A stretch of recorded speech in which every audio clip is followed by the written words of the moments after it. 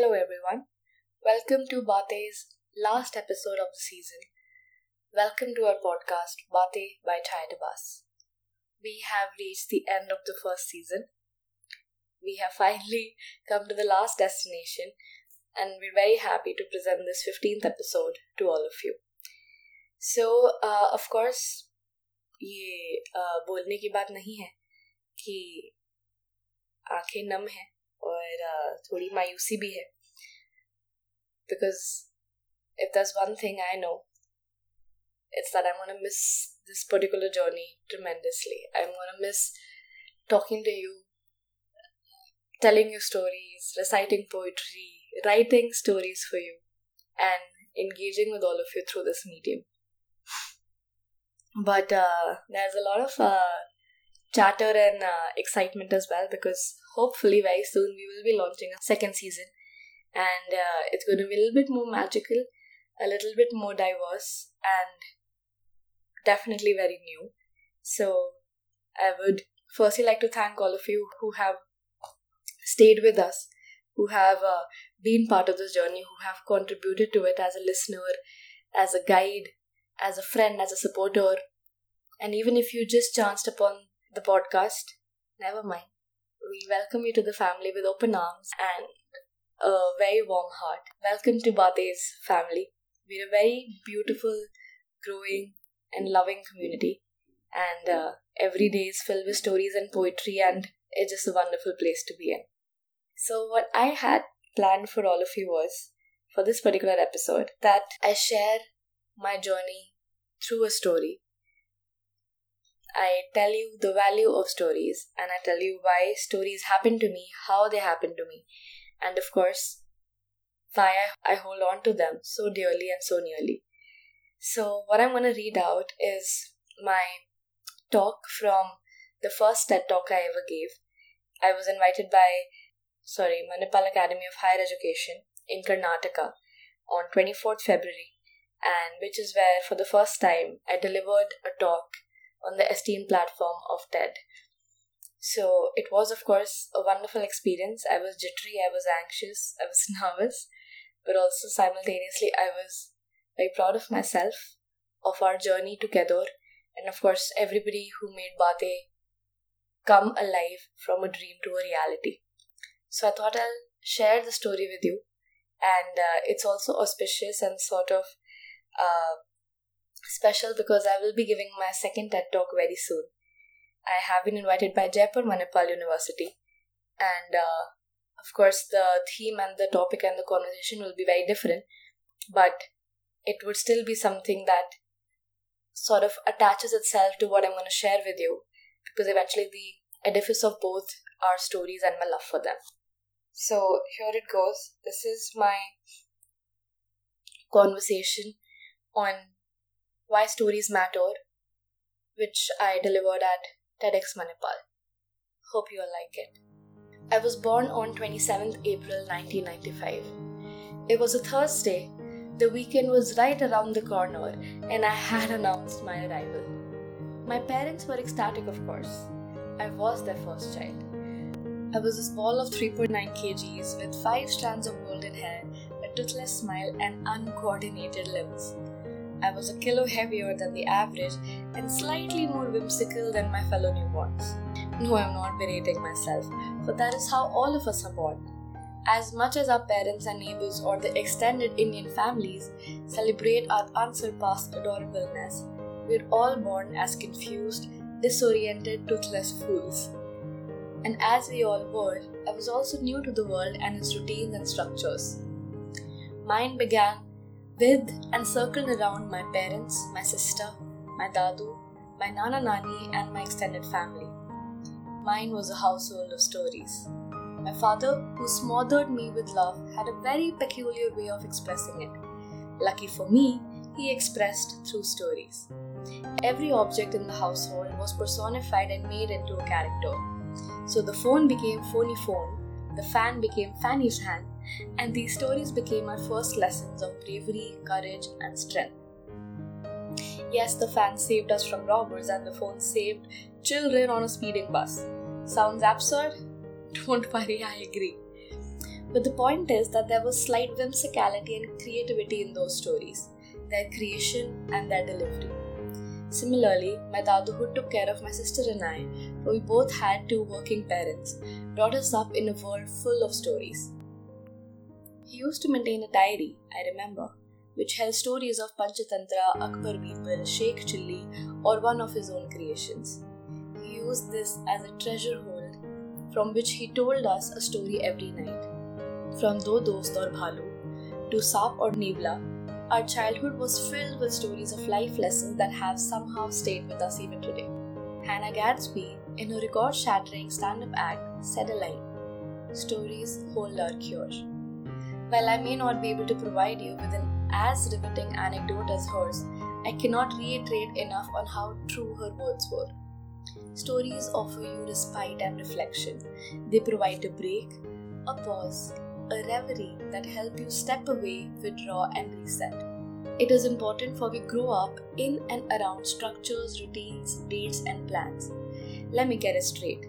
Strategy isn't bad, but continuous prediction is. My point here is that often 2-year plans don't attain their completion. Many have been quoted saying the often heard line, "Life happens when you're busy planning other things." It is true, but my take on it is that life could happen otherwise and differently, despite as much as you might plan it. Mine did. It was the year 2008. I was part of my school's basketball team. I had just started playing in a competitive manner, and alongside was also singing in the school assembly, scoring well in class, and was, as one might say, on top of my game. Have you seen basketball shoes by any chance? If you notice them, they sit slightly oddly a little above your ankle. I still remember my first dazzling pair, and oh how carefully I kept them. They provided that extra lift in the jump, Then suddenly and literally I hit a speed bump. A little into the year, a swelling above my ankle started to appear and discomfort me. I was suddenly finding it difficult to wear my basketball shoes. Well, this oddly placed lump of mass had to be checked. A string of doctors called in an insect bite or just a peculiar swelling and handed me ointments to cure it. But instead, with all that failed diagnosis, I started getting restless. The lump was hindering my game and was starting to pain. This was eventually followed by a visit to a recommended orthopedic who solved the mystery of the lump for all of us.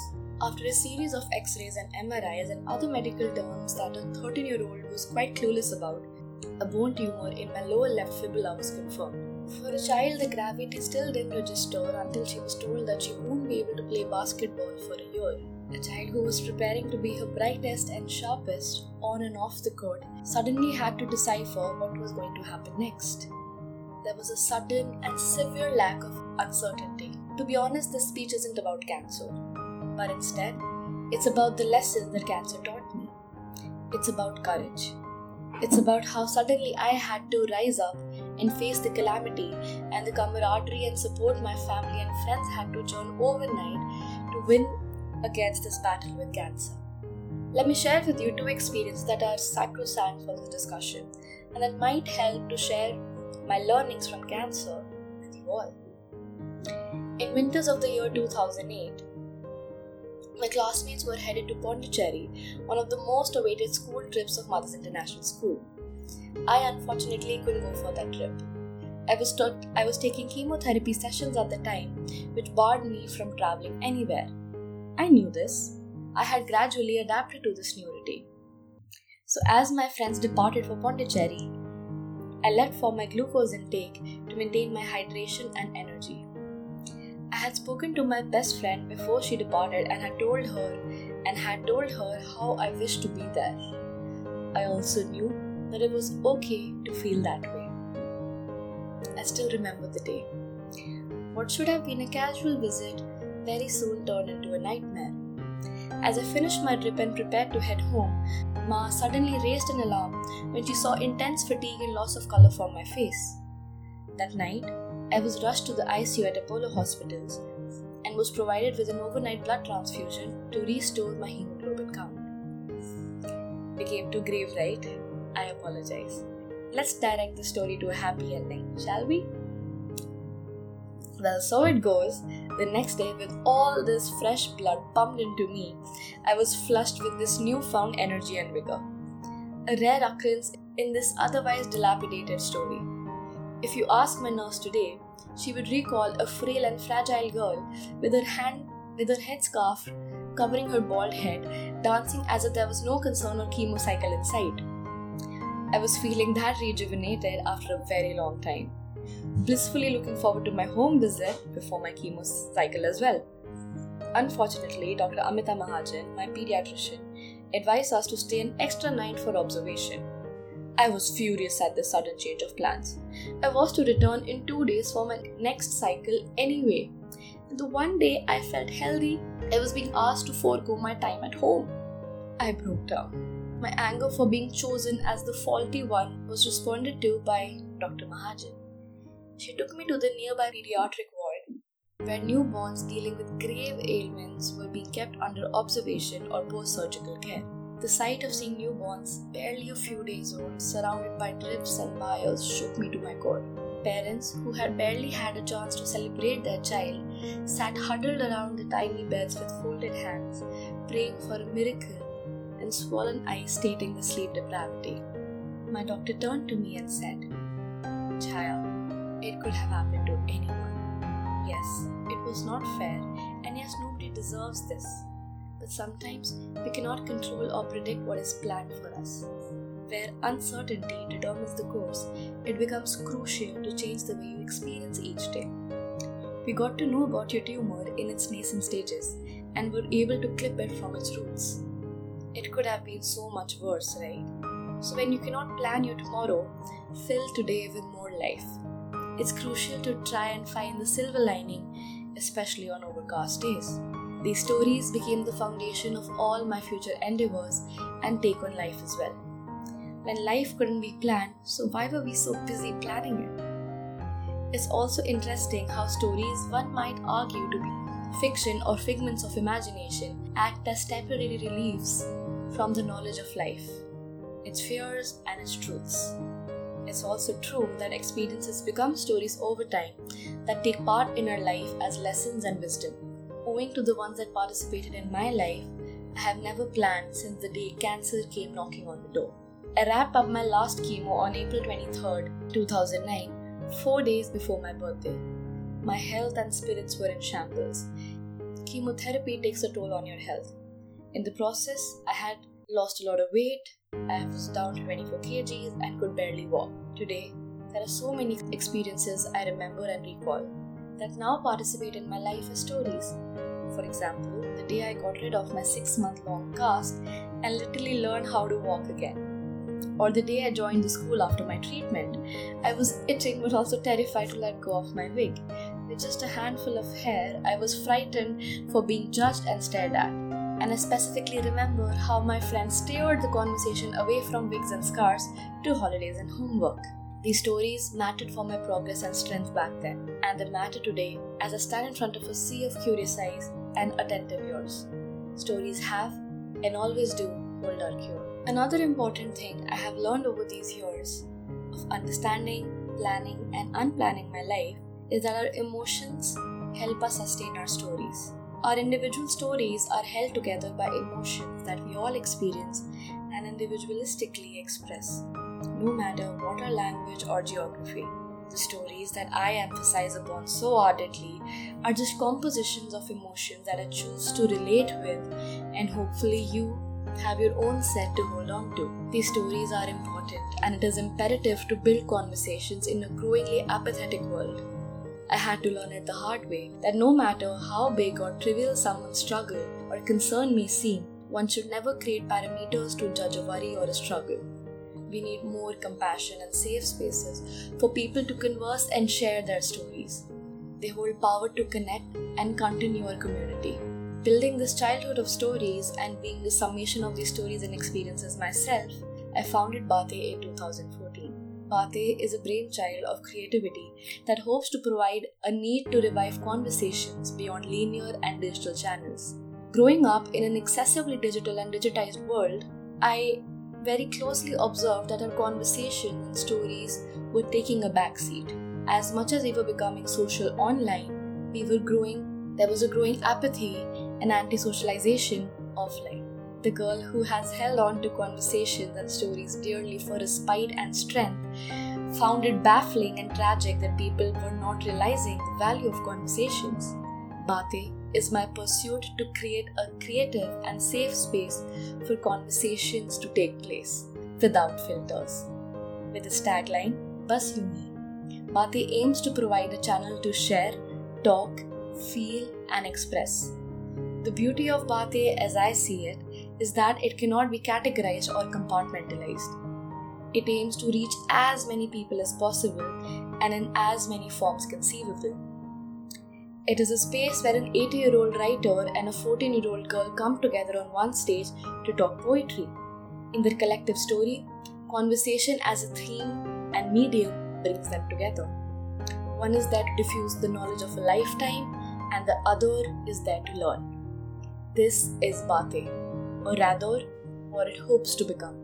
As I close my talk, I would like to say that I believe in my story and I encourage you to believe in yours. Our stories are made of broken strings. You cross over the first one, tie a knot, and move on to the next stop. Here I am, standing in front of you with my knots and strings gathered in my hands, and I believe I'm a stronger formation because of them. My story so far has been quite an ordinary one, but somehow, the dots that lacked a pattern fused into beautiful, vivid combinations that have brought me here today.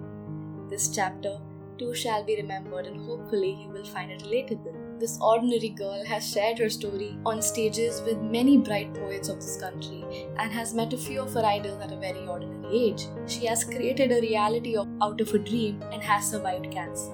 But her ordinary story, if it had any luster, was because of the conversations and the people that kept her going. From my parents who held back tears to not let my already fragile courage weaken, to the innumerable community members who have brought diversity and a camaraderie to Bate, to the wonderful creators I get to meet every day, I am a summation of all these stories. I am because of you. I wouldn't have been who I am today if even one of my experiences had happened otherwise. The unstructured construction of my story is what made sense out of that 3.9 kg of heavy lump of curiosity and awkwardness that popped into the world 24 years ago. I owe my story to all those lessons, learnings, pauses, and gaps of which I am a product. I don't know if I made sense to you all. I hope I did. If there's anything which I can say to maybe conclude this conversation, is that I hope we all strive to converse more and be more empathetic and contributive to our collective and individual narratives. Let stories heal you. Let stories happen to you. So this was our last episode. I shared a very emotional story, and I'm anyway very emotional because this is the last episode. Can I just tell each one of you, thank you. तहे दिल से आप सबका शुक्रिया.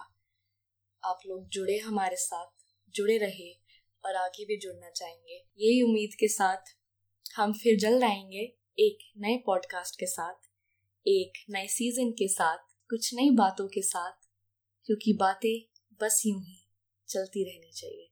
Thank you so much. This is Chhaya signing off, and do keep in touch. We're there on Instagram with the same name, Bate. You can also write to us if you have anything to say. hellobate@gmail.com.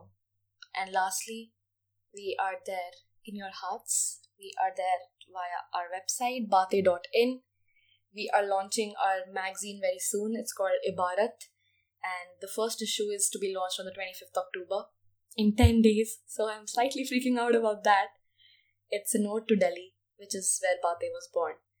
And yeah, a lot of other things brewing in the cauldron. And it's an exciting time to be alive. It's a very exciting time because Diwali is here, everybody. So very happy Diwali to all of you.